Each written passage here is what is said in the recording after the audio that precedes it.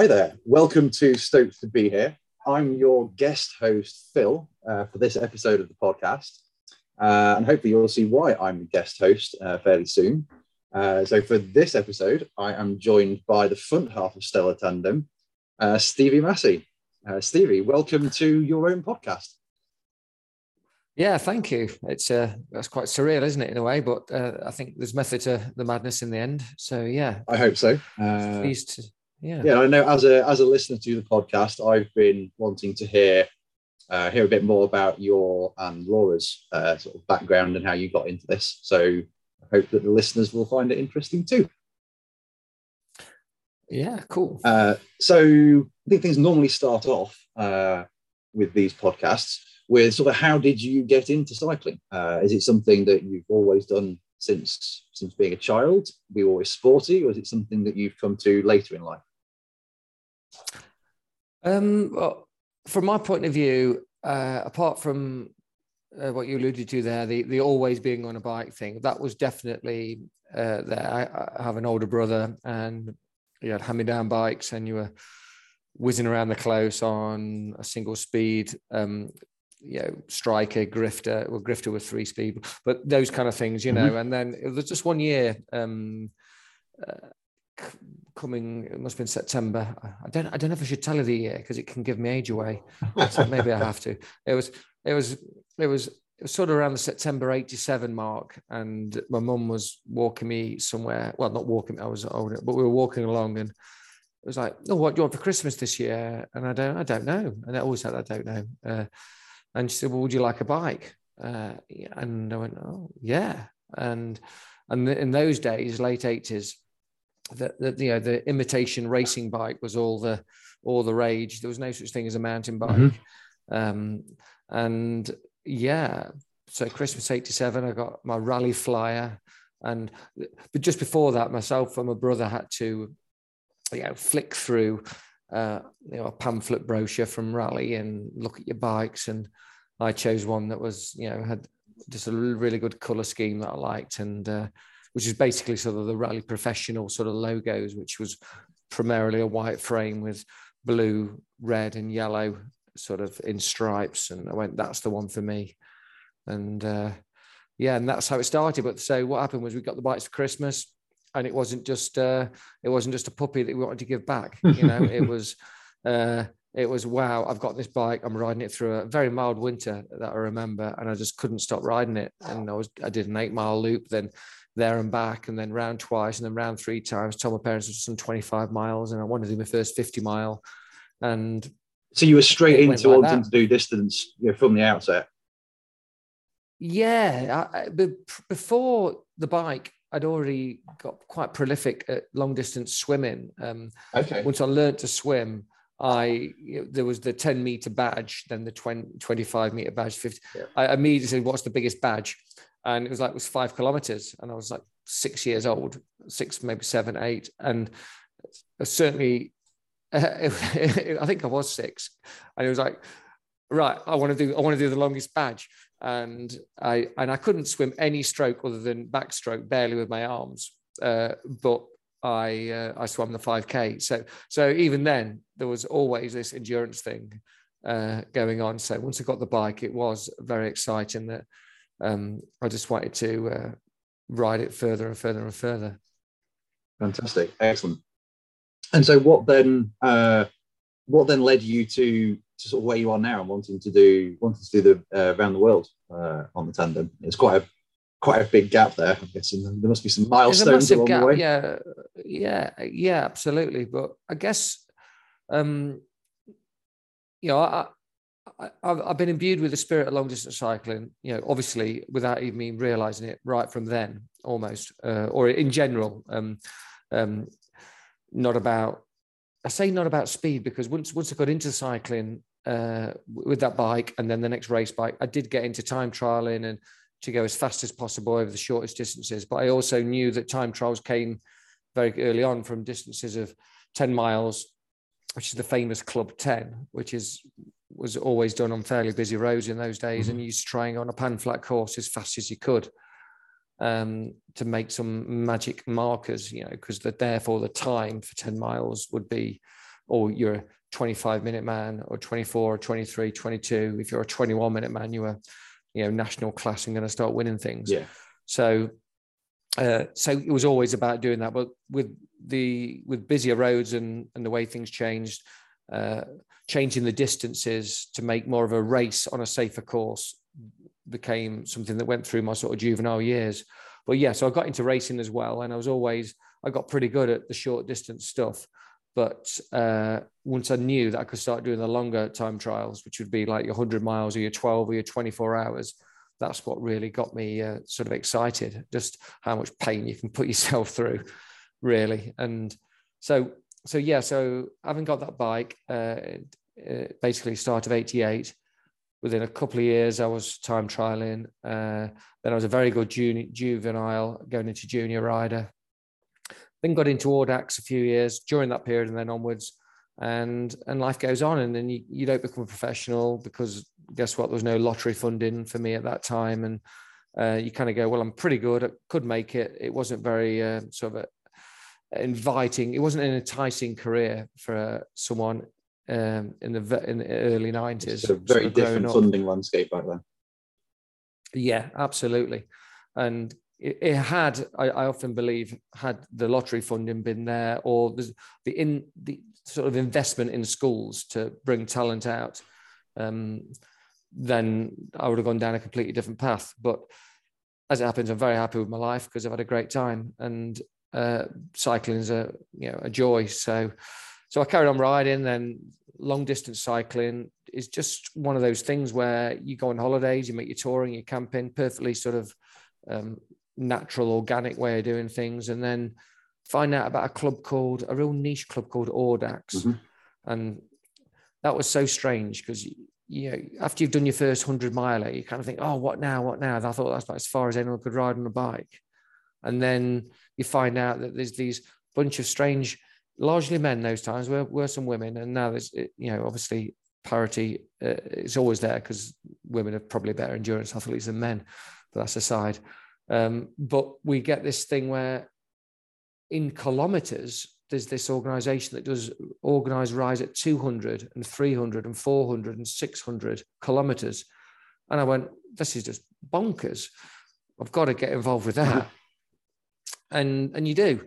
And then you find out about it, and then you realize all the tricks that you have to over the years of how do you really be comfortable? Well, firstly, you're not really comfortable, but then you go, how do you not get sorer than the average man? And then you kind of work out all these ways of that. And then there's something fantastic about doing a long ride, a really, really long ride, that you go, a motorcyclist doesn't want to do this, a car driver doesn't want to do this, and you've just done that in a day or over a weekend. So it must be incredibly satisfying. And as your original question, after all those sort of years, maybe another decade after getting that bike, I've been doing that, and going around the world is always there for everyone that's ever loved long distance riding. And I suppose it's the ultimate long distance route to do, isn't it? Where do you go after that? Yeah.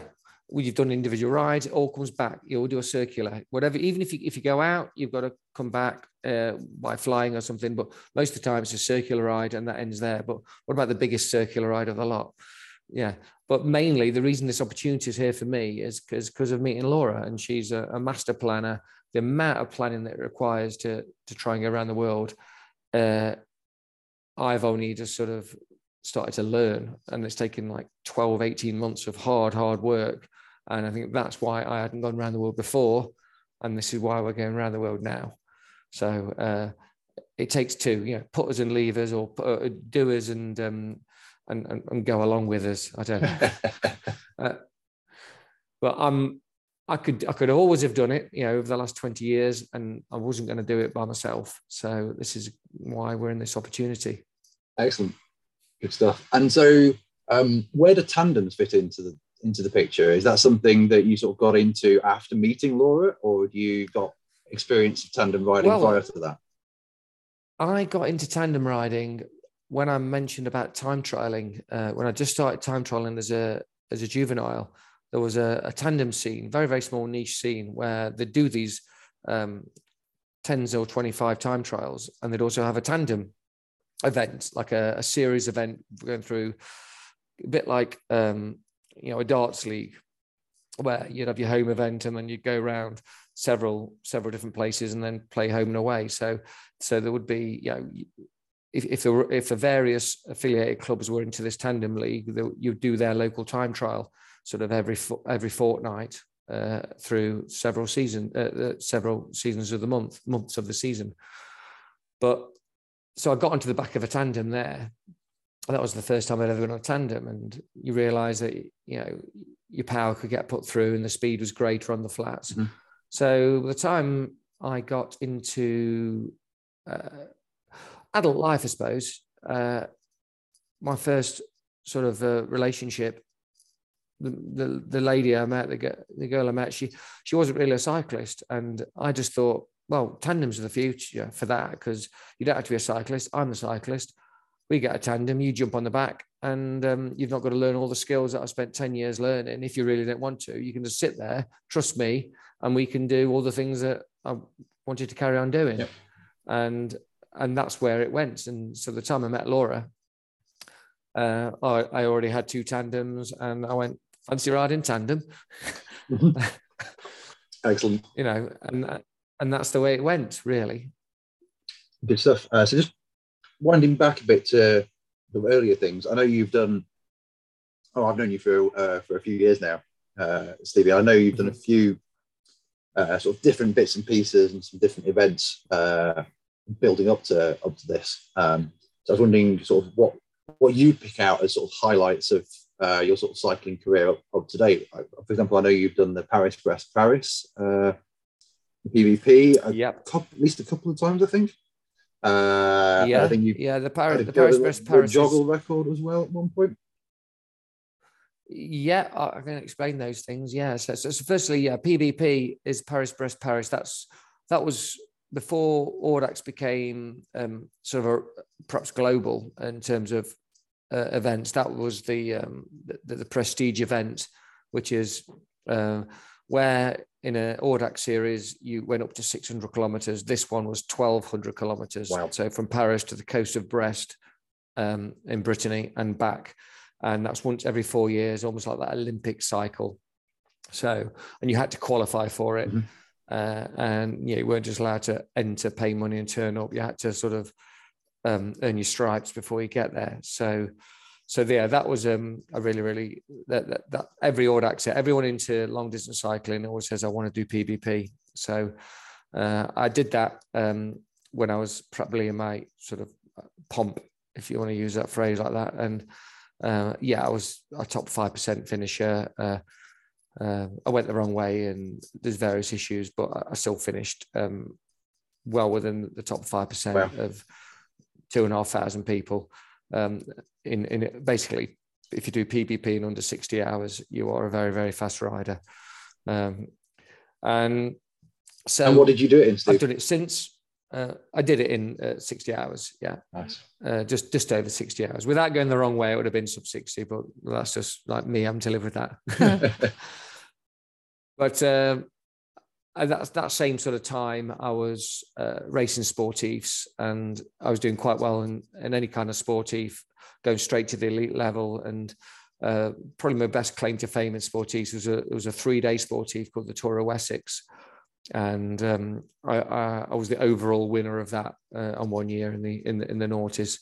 So my aggregate time over those 3 days was the fastest to complete the whole thing. So bearing in mind that there's many hundreds of people, avid amateur riders, to be the fastest there showed that I had some quality. And perhaps national races, like the national 24-hour time trial, I did that a few times and was 4th a couple of times in a national, which kind of means you're not just to fill in the places, you are pretty much at the top end of things. So but the Derby Land's End John O'Groats, you called, the Dealey Jogdy as I called it, because it was basically I'd never ridden Land's End to John O'Groats, and this was going on 20 years into being a cyclist. You think, well, how can you not do that when you live in England? And it's got to be the first thing on everyone's radar as a long distance cyclist. At some point, you go from the bottom to the top of the country.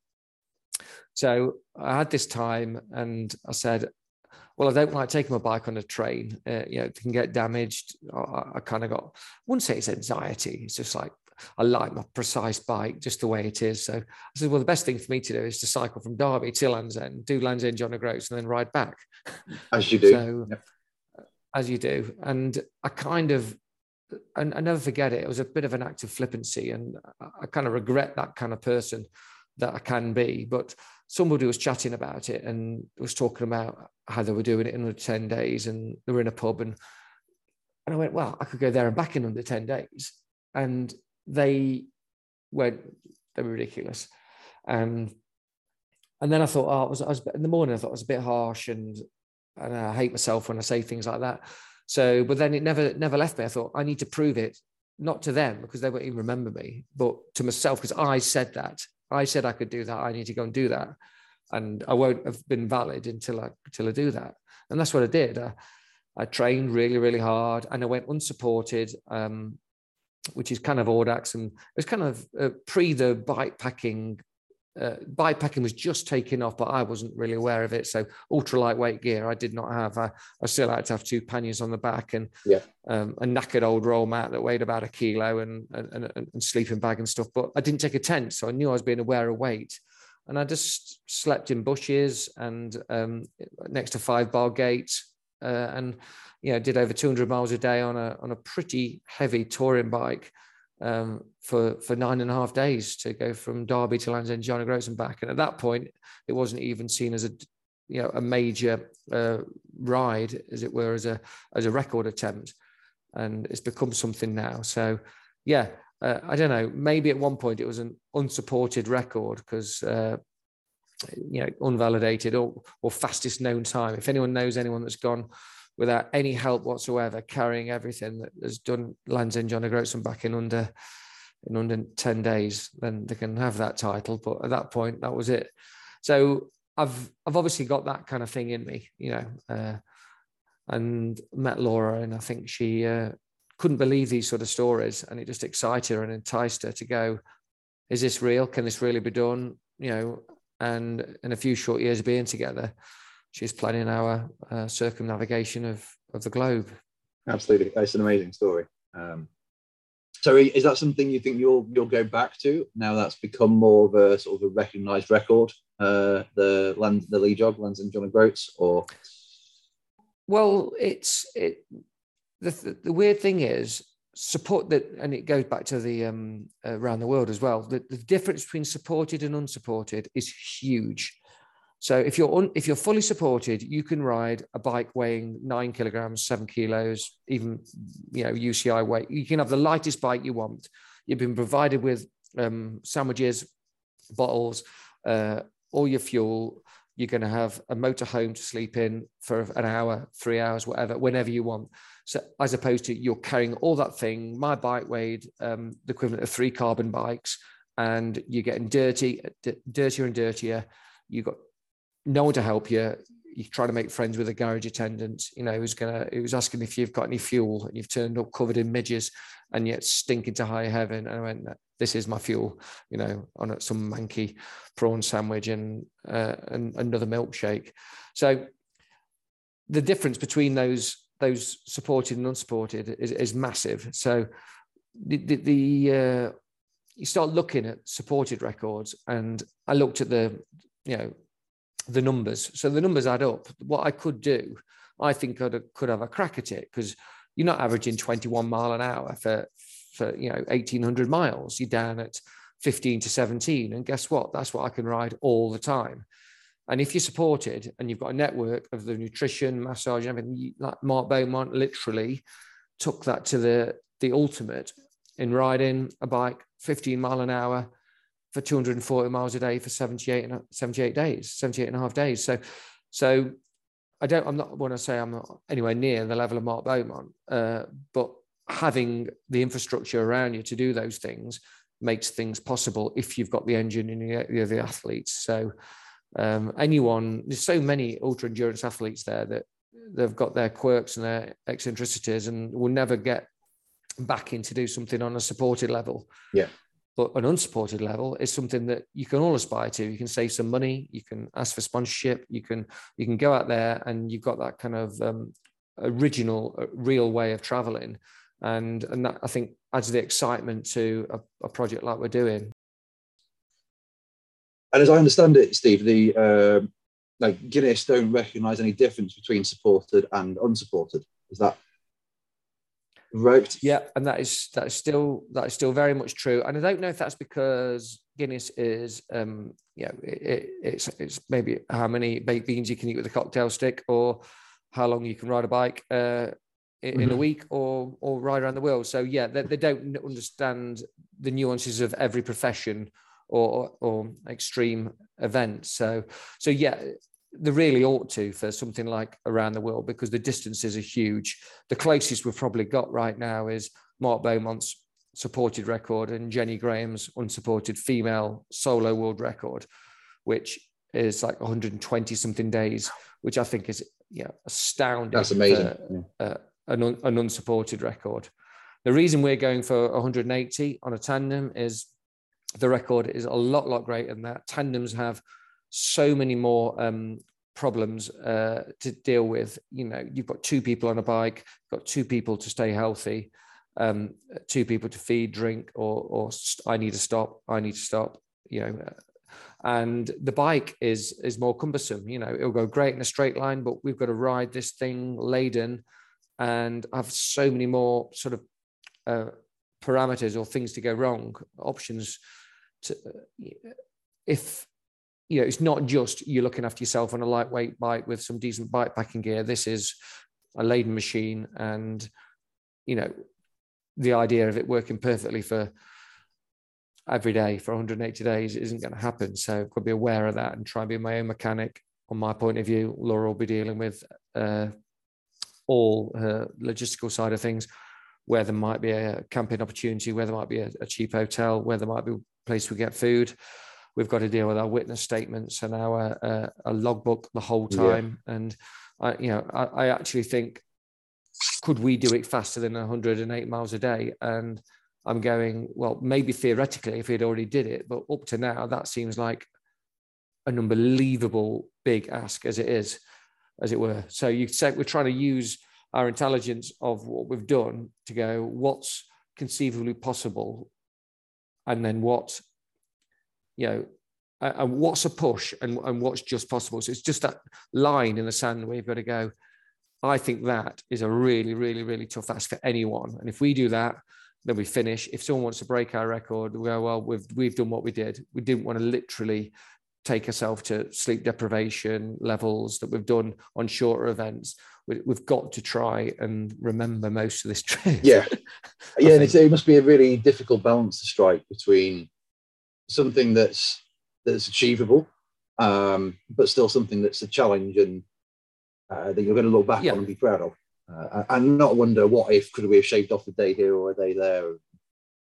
Yeah, I imagine there will always be. We're not going to be stopping.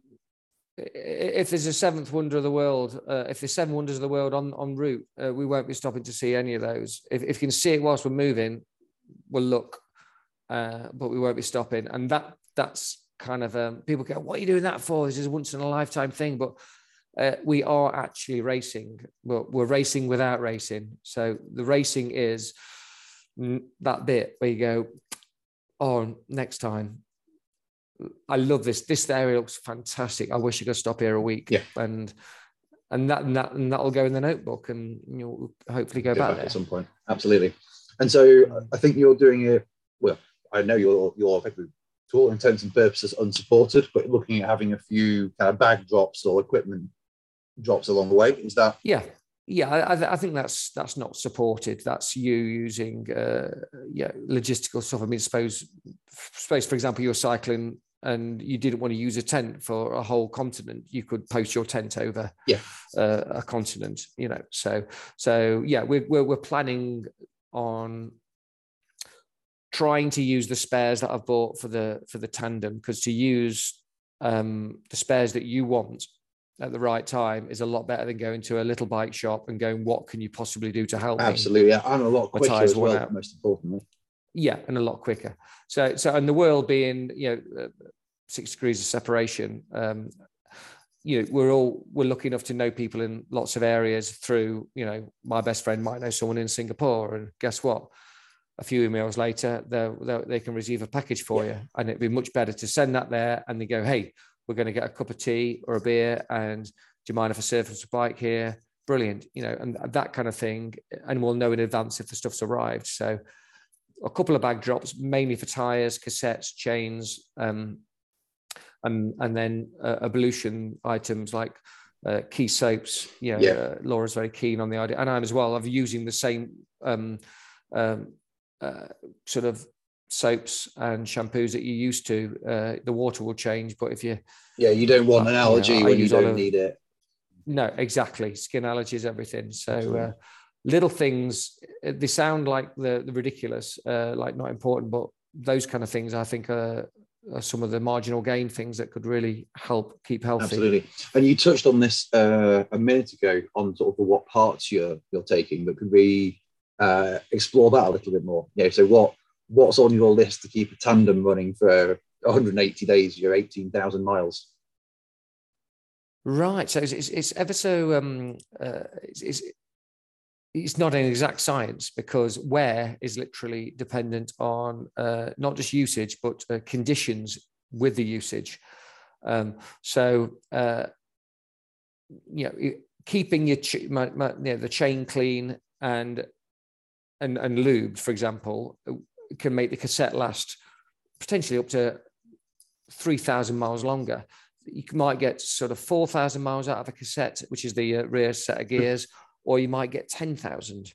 So I've got to think on averages. So we've basically come down to an understanding in my mind of 3 chains to a cassette and 1 cassette every 6,000 miles. So we're going to be around 3 cassettes and 9 chains for the whole trip.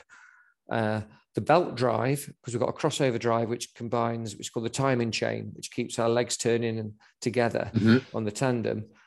We've moved quite into the it's not really 21st century, but it's fairly modern, having a belt drive, which is a carbon belt drive crossover rather than a chain. Okay.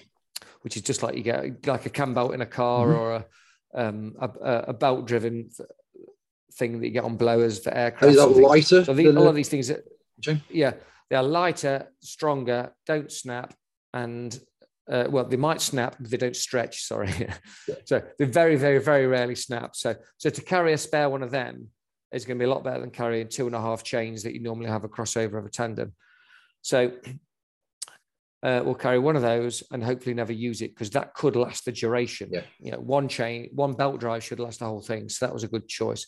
Disc pads, well, they're smaller and lighter than brake blocks, and I can carry an awful lot of them.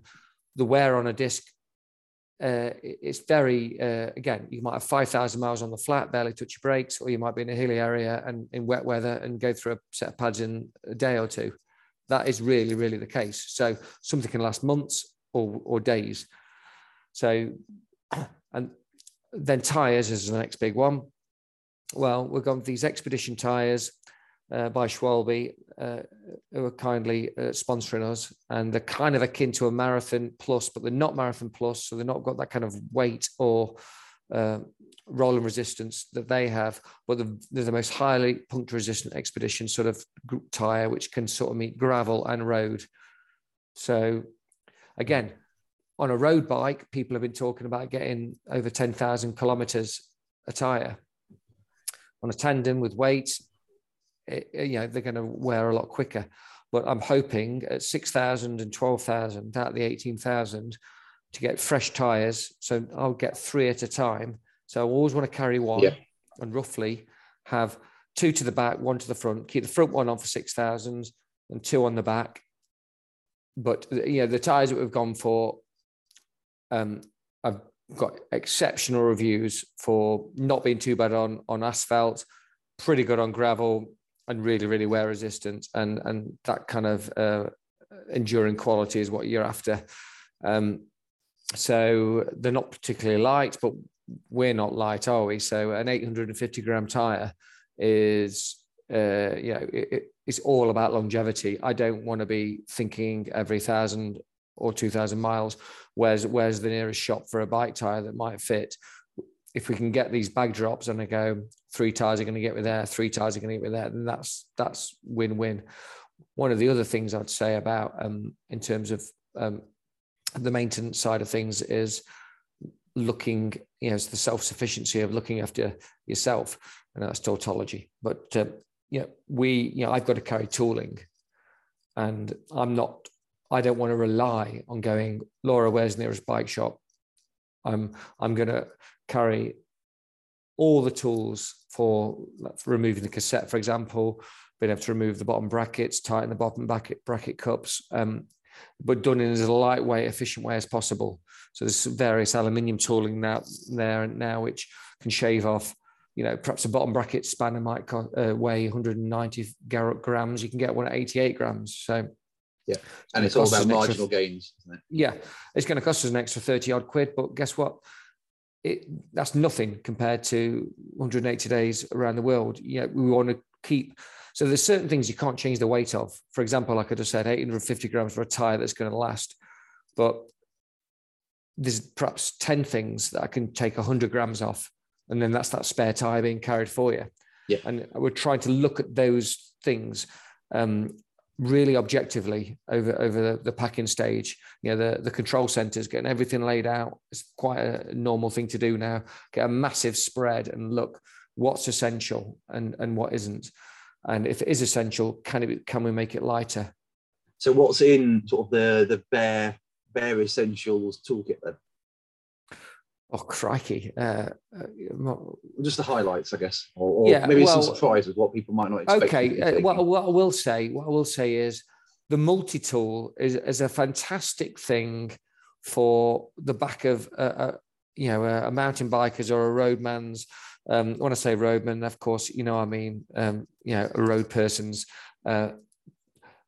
little pack on the back of the saddle. So you'd have something that, one tool do it all. And that is simply not sufficient for maintaining a tandem.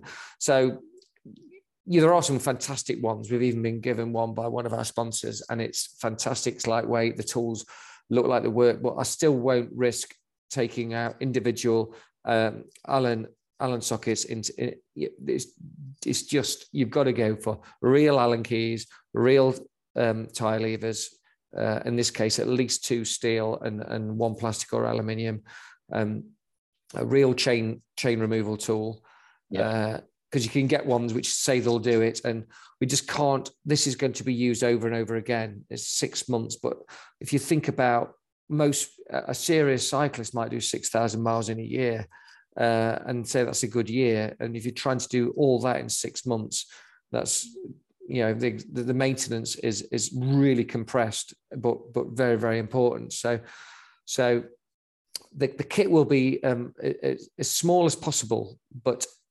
there'll be big things, like say this bottom bracket spanner, 8mm Allen keys for pedal removal and also bottom bracket removal. Well, you cannot get an 8mm Allen key with a long arm that's under a certain weight. You need that for the torque to get the things tight enough to be safe. So,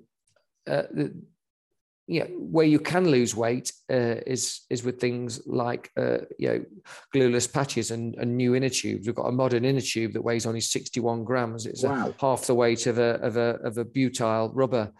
Maybe more than that, and it's kind of like a plasticized thing, and then you don't ever repair the inner tube with glue or with scratching. It's literally an alcohol wipe and a glueless patch, and this is quite a modern thing which I'd never heard of, and they're also completely non-porous, unlike a rubber tube, so you don't get that natural. Even if you don't have a puncture, you don't just need to pump your tires up every 4 or 5 days or a week. These last 30 days without any pressure change. Wow. So if you don't have a puncture, keep it 60 PSI on these 2-inch tires. Guess what? Happy days. And those sort of things are good to know. So in the toolkit after that, so it's the array of Allen keys for every operation that you might need. And that that kind of goes from 2 or 2.5 mil, in this case, up to 8 mil. And I'm going to take real Allen keys. And as you know, with a multi-tool, you go, oh, we've got it all. I'm going to say shave some weight off, but it's just not the risk. So in my experience with those as well, you end up carrying things that you don't need for the sake of saving weight for the things that you do. And I think it can be a false economy. That's right. And that's kind of what I think I said earlier. It's like there's certain things you've got to accept are the weight they are, and they are absolute essentials. And certain tooling will be that. But for example, I've had a special tool made by the Tandem Shop for removing a cassette. And to remove a cassette on a bike, the cluster of gears, it used to require the wheel being out, a chain whip, which is basically a chain attached to a large lever to hold the cassette from moving, whilst you then use another tool with a wrench to take a lock ring off to stop the thing spinning on its ratchet. Mm-hmm. And there's tools out there now where there's a very, very small, it looks like a lock ring, the fitting that goes in the lock ring, but that's all it is. And you take the wheel out, you put it on, you put it back in and jam it against the frame or in the dropout, and then turn the wheel as your lever. And then the chain that you've already got on acts as the whip. So you save 200-300 grams just by having that made. But of course, this modern bike has got what they call through axle hubs. So there's literally not been one made yet to cope with through axle touring. So I said to the guy at the Tandem Shop, I says, well, I've got the MK2, which is designed for vertical dropouts. It's not going to fit. He says, send it to me and I'll make one. And he's shaved a bit off, brazed a bit on, and he's tested it and made a one-off ultra lightweight cassette removal tool for us for an emergency. Nice. And that would be for replacing spokes. So there's another thing that's in the kit, so disc pads, tubes, tires, they're kind of normal. Spare spokes on ultra tours, long tours are needed because you don't want to break a spoke, but it's going to happen. If it does happen, you've got to be able to deal with it. Yeah. Or in the desert. Or you're then trying to find a replacement wheel in fairly short order. Yeah, exactly. Excellent. So that when we're recording this on the 11th of May, and I believe you just recently, within the last few days, collected your tandem that you're going around. Very, very exciting. It was, anyone that knows anything about preparation would think, why has it taken so long? But there are lots of reasons which I won't talk about right now. But so 4 weeks in advance, we've got the amazing brand new Co-Motion tandem. I've ridden tandems for 20 years and nothing special, shall we say, just an off the peg doors Galaxy, which has ridden great because that's all I've ever had to be used to. But to have something with massively oversized, steel tubes by Reynolds, they're still making the best tubes in the business from Britain, even though it's an American-made frame. It just feels when you ride it like this is meant to go somewhere, and this is stiff, this is comfortable, and it's safe. It just feels like there's a pothole there. You are okay, And so it feels noticeably different to your previous tandems then, both in sort of fit, but also sort of capability. Yeah, and the custom fit was very, very important to actually find something who, Laura and I we're like polar opposites in terms of our size, as a lot of people may know. So to stare at this bike, it kind of, the way it takes a 6'4" man at the front and morphs down to a 5'2" lady. It's an odd thing to stare at, and then it works. It works so well. She's comfortable, I'm comfortable, and that, even only on the first 50 miles, that's all we've done. We're going on a training tour, shakedown mini camping trip this weekend with everything. And I just know the handlebar height, there's 3 points of contact for a rider, and that's your bum, your feet and your hands. And for long distance riding, you have to have them absolutely in equilibrium to know that you can put the weight on the bum when you take it off the hands, the weight on the hands when you take it off the bum, the weight on your feet when you want to take it off both of them. And just that subtlety, that's what custom fitting is all about. Having the old bikes where a one bike will fit whoever can get on, and that's all I've ever had to get used to. And I've had a lot of issues with neck and wrist issues because of the extra, shall we say, pressure of the load.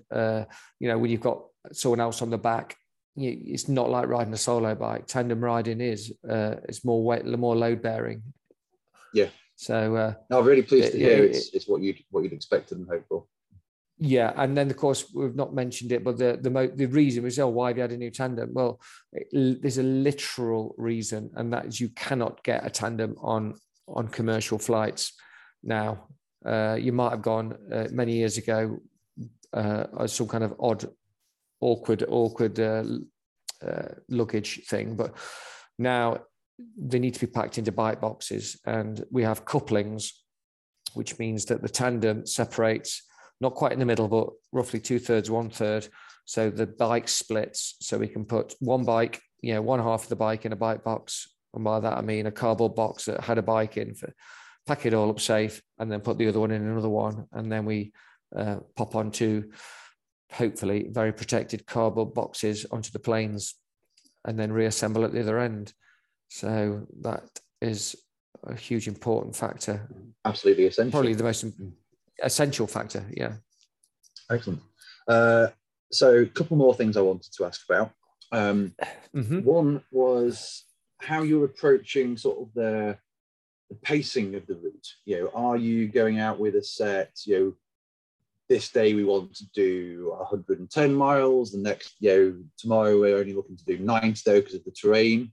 Are you doing it distance based, or are you looking, I think Mark Bowman took a sort of a different approach and went for like time in the saddle rather than looking at distance when he did his record. Okay, how are you approaching that side of sort of the route planning?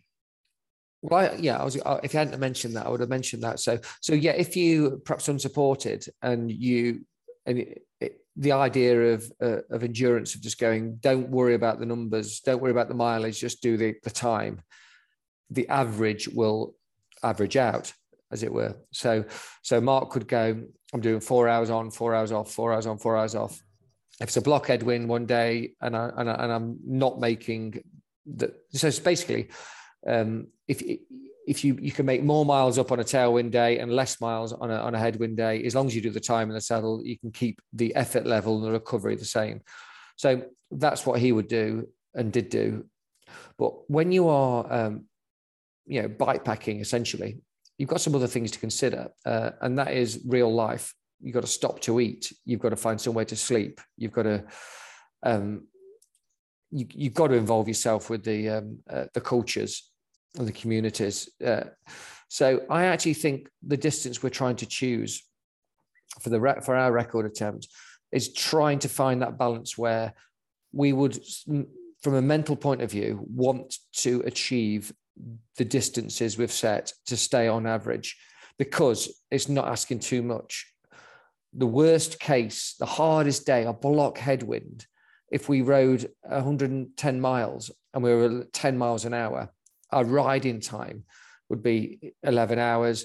Our break time, so about 12, 13 hours later, we could be exhausted, but we've still done the daily amount, and we can stop and still get enough sleep and then hope that it eases up. It might take weeks for that wind to go, but we're going to get days when there's a tailwind and we've just whizzed through 110 miles and gone, we've got to do another block. We've got to do another 20, 30 miles because we want to get to 5, 6 o'clock. Yeah. So my theory is the worst days we can still do it. On great days, we can not have a holiday, but we can interact with the culture. We can experience the world. We can watch things. Laura can catch up. We can do some filming. She can catch up with the blogs. We're not actually understanding yet. I just read the Guinness guidelines, and we've got to start doing witness statements and logbooks and things. There's so many things that are just going to start eating into time. So a good day is a good day to keep on top of your health, your hygiene, and your your endurance. The way to go on tomorrow is to be feeling good by the end of today. So the worst day will be feeling exhausted and going, all I want is sleep, and then hope you can go on tomorrow. And hopefully there's going to be less of them than there are. We can finish we finish a bit early. So in answer to your question, on our recce route of going around Wales, which was going around the circumference of Wales in 8 days at race pace, or ride pace, if you want to call it that, we worked out that trying to do things in 3-hour blocks or 35 miles, whichever comes soonest before stopping, is going to really work for us. So we're going to set off with no faff, try and get up and away within an hour for wherever we are, ride for 35 miles or 3 hours, whichever comes soonest, have a break, proper break, enjoy something, have a coffee, get some culture, have some chats, have half an hour, then do it again. And then that's lunch, like a late lunch, but you've already cracked the day, and then go on towards the afternoon or evening. A really bad day, you're going to go into the evening. A really good day, it'll be afternoon, late afternoon. And then clean stuff, then check the bike, then sleep, and eat, sleep, rest, those kind of things. So our theory, which is actually not that far off a mark, it's still doing this assiduous 3 hours or 35 miles. I know that sounds like a rubbish average speed, but this is a laden tandem around the world on roads that you don't know. And sometimes 11 and 12 mile an hour is really hard to attain. Yeah, absolutely. It's going to average out, isn't it? That sounds like a really good solution of sort of a hybrid, whichever comes first, whether it's time or the distance. Yeah. So I'm literally using both those options in that, and I think that will work. Excellent. Of course, there may be a point where at 27 miles, there's this local roadside that's just waved you over, and you're going to stop it. We're going around the world once. You're going to speak to someone and say hello and have a photo. We're not in this because I think we just want to change. We want to do what we want to do, but we've got to experience the world at the speed of a bike. So if I came up with an analogy the other day, and it was just when we're riding, let's go, as long as we're moving, we're not in a rush. Yeah. And if you can imagine that means if we're turning the pedals, it doesn't matter if that's 6 mile an hour on a mountain pass or 45 going down a 5% with a tailwind. But if we're moving, we're not in a rush. If we're stopped, then think about how long you stopped for. Yeah, that's where you've got to, where you can lose so much time, isn't it, in the stationary time, and that will make minimizing that will make a much bigger impact than pushing 16 miles an hour instead of 50. Yeah, and at the same time, if you get a block headwind and you go, well, we've got to really push for 14, 15 mile an hour, well, you're just going to drain you. The amount of damage you can do to yourself in a block headwind. Yeah, you just go, you go down the gears, you breathe, keep your heart rate. I mean, I'm not so big on power meters and heart rate monitors back in the day, but understanding yourself is everything. And if you can still talk, if you can talk to Laura at the back, or she can talk to me, just talk if it's really hard, then you're not trying too hard. In the old days, you used to call it upper level 2. Yeah. So there was a level 1, which was like recovery. Level 2 had 2. Lower and upper, and then 3 and 4. 4 was basically anaerobic. So if you can go between, those two, parts of what I called level 2, like super easy chatting or just hard chatting, that's where we're looking at being all the time. Absolutely. So I've got one last question and then some tandem trivia. So it was something a mate asked me in the pub last week. I thought was a good question. Just why do it on a tandem and not 2 individual bikes? What's the appeal of the tandem specifically? Right. Okay. I don't know. Okay. So riding, the first thing, the way I'd answer that question broadly, and the broadly is, why should you ride a tandem with a friend or a spouse, but basically anyone of differing abilities.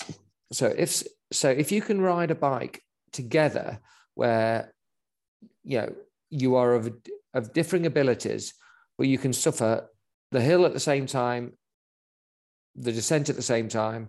The way it sort of creates the playing field gets really nice and level, and you are one team all of a sudden. Your actions and their actions are what are important. So if you're on your bike and you're riding with someone that you're faster than, let's just say, you go, oh, I've got to the top of the hill. They've got that. They've tried the hardest and they're behind you.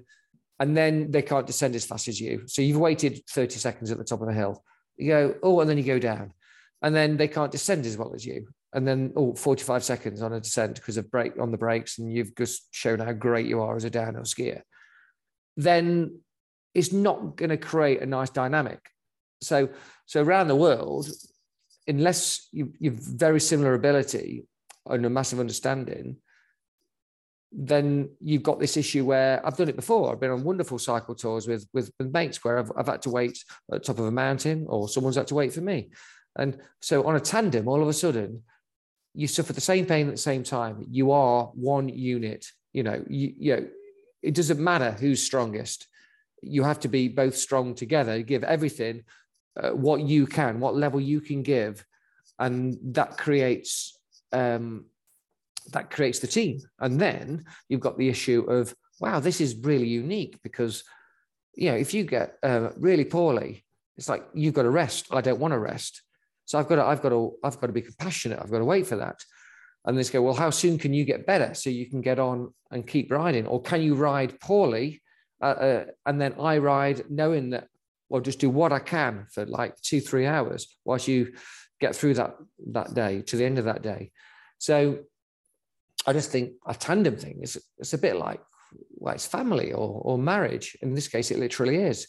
So we have to, we survive together. We win together, or we fail together. So why a tandem? It's basically, it's going to turn more heads, isn't it? Yeah. Turn up on a bike. Okay, my beard will do an awful lot, but anywhere around the world, hop into a cafe, stop, put a little note out saying we are still a tandem, trying to go around the world faster than anyone's ever done it. People are just going to smile, nod, and help, and that's the general sort of. I just know that from traveling. People are nice. Nearly all people are nice. Absolutely. So, and tandems always seem to turn heads and spark conversations. Yeah. But do you get my point about the different abilities? I mean, Laura's done everything that we've ever done on a tandem on her own bike. She's very, very adamant to know she's not got, as she calls it, her feet up at the back. And she's not being carried. But yes, could I go around the world faster than Laura? Yeah, I can. But that's not just because me and Laura, it's just because, it could be Laura that go faster around the world than me. Yeah, it sounds like it adds an extra dynamic to cycling in that teamwork element that, yes, you might get into sort of competitive race cycling, but it's a different kind of teamwork, isn't it? It is a different kind of teamwork. And it's the one that you're more ultimately proud of as well. If you do something when it wasn't just you, I mean, a lot of the time, like on a supported ride, the teamwork becomes the team that isn't riding the bike with you. And people like Mark have gone, it's not, I might have gone around the world in 78.5 days, but everyone else went around the world with, that is not his record. It's everyone's record. It's the collective record. Yeah. So from our point of view, with an unsupported record, it's a huge, huge team thing. And guess what? Without either of us, we can't complete it. I can't leave her and carry on and carry around. So that's why. I think, and also, I don't know if I can think of something really simple about the tandem. It's just bloody joyous. You have arguments and you have incredible moments of just hysteria and fun, and you don't do that riding 2 solo bikes with a slipstream. Absolutely. No, I completely agree. I've only ridden the tandem a few times, but the takeaway for me was just an amazing way to make shared memories with someone. Well put. Cool. So I want to wrap up with Laura's usual tandem trivia questions. I think we know the answer to the first one. Have you ever ridden a tandem bicycle? And we can tick that one off. Hang on. Let me have a really good think about that. Yeah, I've not ridden a triplet, by the way. So this could all go on to the next series. Ooh, have you ever ridden a triplet? Okay, well, we'll stick that in the memory bank for when you're back. Yeah. No, I haven't. Yeah, but yeah. So yeah, we do know. Yeah. So that question is good. That's the quick one. So if you could have anyone on your tandem, living, dead, cyclist, sports person, or otherwise, other than Laura, who would it be, and would you have them as stoker or captain? Oh, I didn't know that was an option. In my mind, that says a lot about being a control freak, doesn't it? like I am the captain. Right. I should have had a lot of time to think about this because I know that's what she always asks. I kind of, I've got, it might be a cheat answer, but I'm not going to give one. Absolutely. So from a sporting point of view, well, no, actually, okay, yeah. From a sporting point of view, I would probably go with someone current, someone modern, and that could be, a really lightweight, incredible professional, super high power to weight ratio. Someone like Annemiek van Vleuten, who's the greatest female road rider at the minute, or a Simon or an Adam Yates. Because to have a little diminutive person on the back being putting through so much power, I just think would be an amazing thing to feel on a tandem. That's just from a road point of view. From a pure fun point of view, and what's going to make an amazing bike ride, I thought of Ricky Gervais to start with, thinking he can sing, so he could sing to me, and we're going to have a great chat, and he laughs, and you're not going to get a boring moment. But then I thought, hang on a minute, he hasn't perhaps really worried about his sport in his life, and then I thought about Tim Minchin, and for me, Tim Minchin, I think he's looked after himself reasonably well. I think he does exercise, and I could even get him a little miniature keyboard put on the Stoker handlebars. And then Tim Minchin we could talk about the world. He could do his TED talk on me, and I'd go, I'm just I'm being a better person for listening to you. I don't quite understand everything you're saying, but I can't help but nod. Nice. And then he could sing absolutely ridiculous songs, the stuff that he's just ripped the piss out of himself for 20 odd years. And I think it would be an amazing person to have on the back. The only downside, me an Australian, of course. That's just me joke. That's me joking. Don't no one comment on that. And then the other one, the key one is me. Just me. You know, okay. Another version of me. Because that way, then I can't complain about the cadence. You know, it's got to be what I want. That's a great answer. Yeah, the conversation is exactly the same as I'd have on a solo bike. This is just me talking to myself. And ultimately, I've got no one to complain about when we're in a block headwind or going uphill and going, who's putting the most effort in? It's obviously equal. So they're my answers. Excellent. I think. Oh, that's great answers. Do you think you'd fall out with yourself in that context, or would you get on with Alter Stevie? Both. I think you fall out and make up. That's life. Absolutely. So Laura says that the two of you are rather cheesily joined by the frame. So what sort of one item thing, could be a tool, food, piece of clothing, whatever, are you joined by the frame to? What goes with you on all rides, no matter what? Oh, all rides. Well, I tell you what, I'll deflect it a little bit to on all rides, not rather than with me. My mum and my dad might listen to this, so please forgive me, mum and dad. I'm joined by the frame also to beer. I love having a drink at the end of a ride, just to sort of, it just seems to be the internal massage that you can't afford. You can't afford a full massage, but an internal massage does just as well, with people to chat to, and especially on a tandem, you finish the day, have a little drink, feel proud, and I'm also passionate about beer as well. So going around the world, might get some rubbish beer, might get some interesting beer, might get some good beer, but getting the odd but beautiful beer is definitely something that I'm joined by the frame to, inextricably linked, definitely. Excellent. Good. And last one, I'm going to have to change a little bit, because normally it's why should the two of you cycle around the world and break the tandem record? So I guess the question is, why are you? Well, hopefully that goes back to some of the very first questions or comments, and basically the only reason, could we always do it? Well, we could always try, yeah, like many people can, but Laura is the reason. Laura has put so much work in, and I'm training, I'm the mechanic, I can do this, I've got some history and some skills, but without her, that's the reason why. That's the reason we can, actually.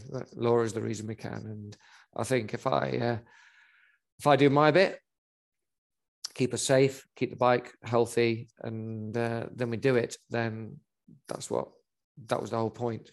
Yeah, the tandem experience.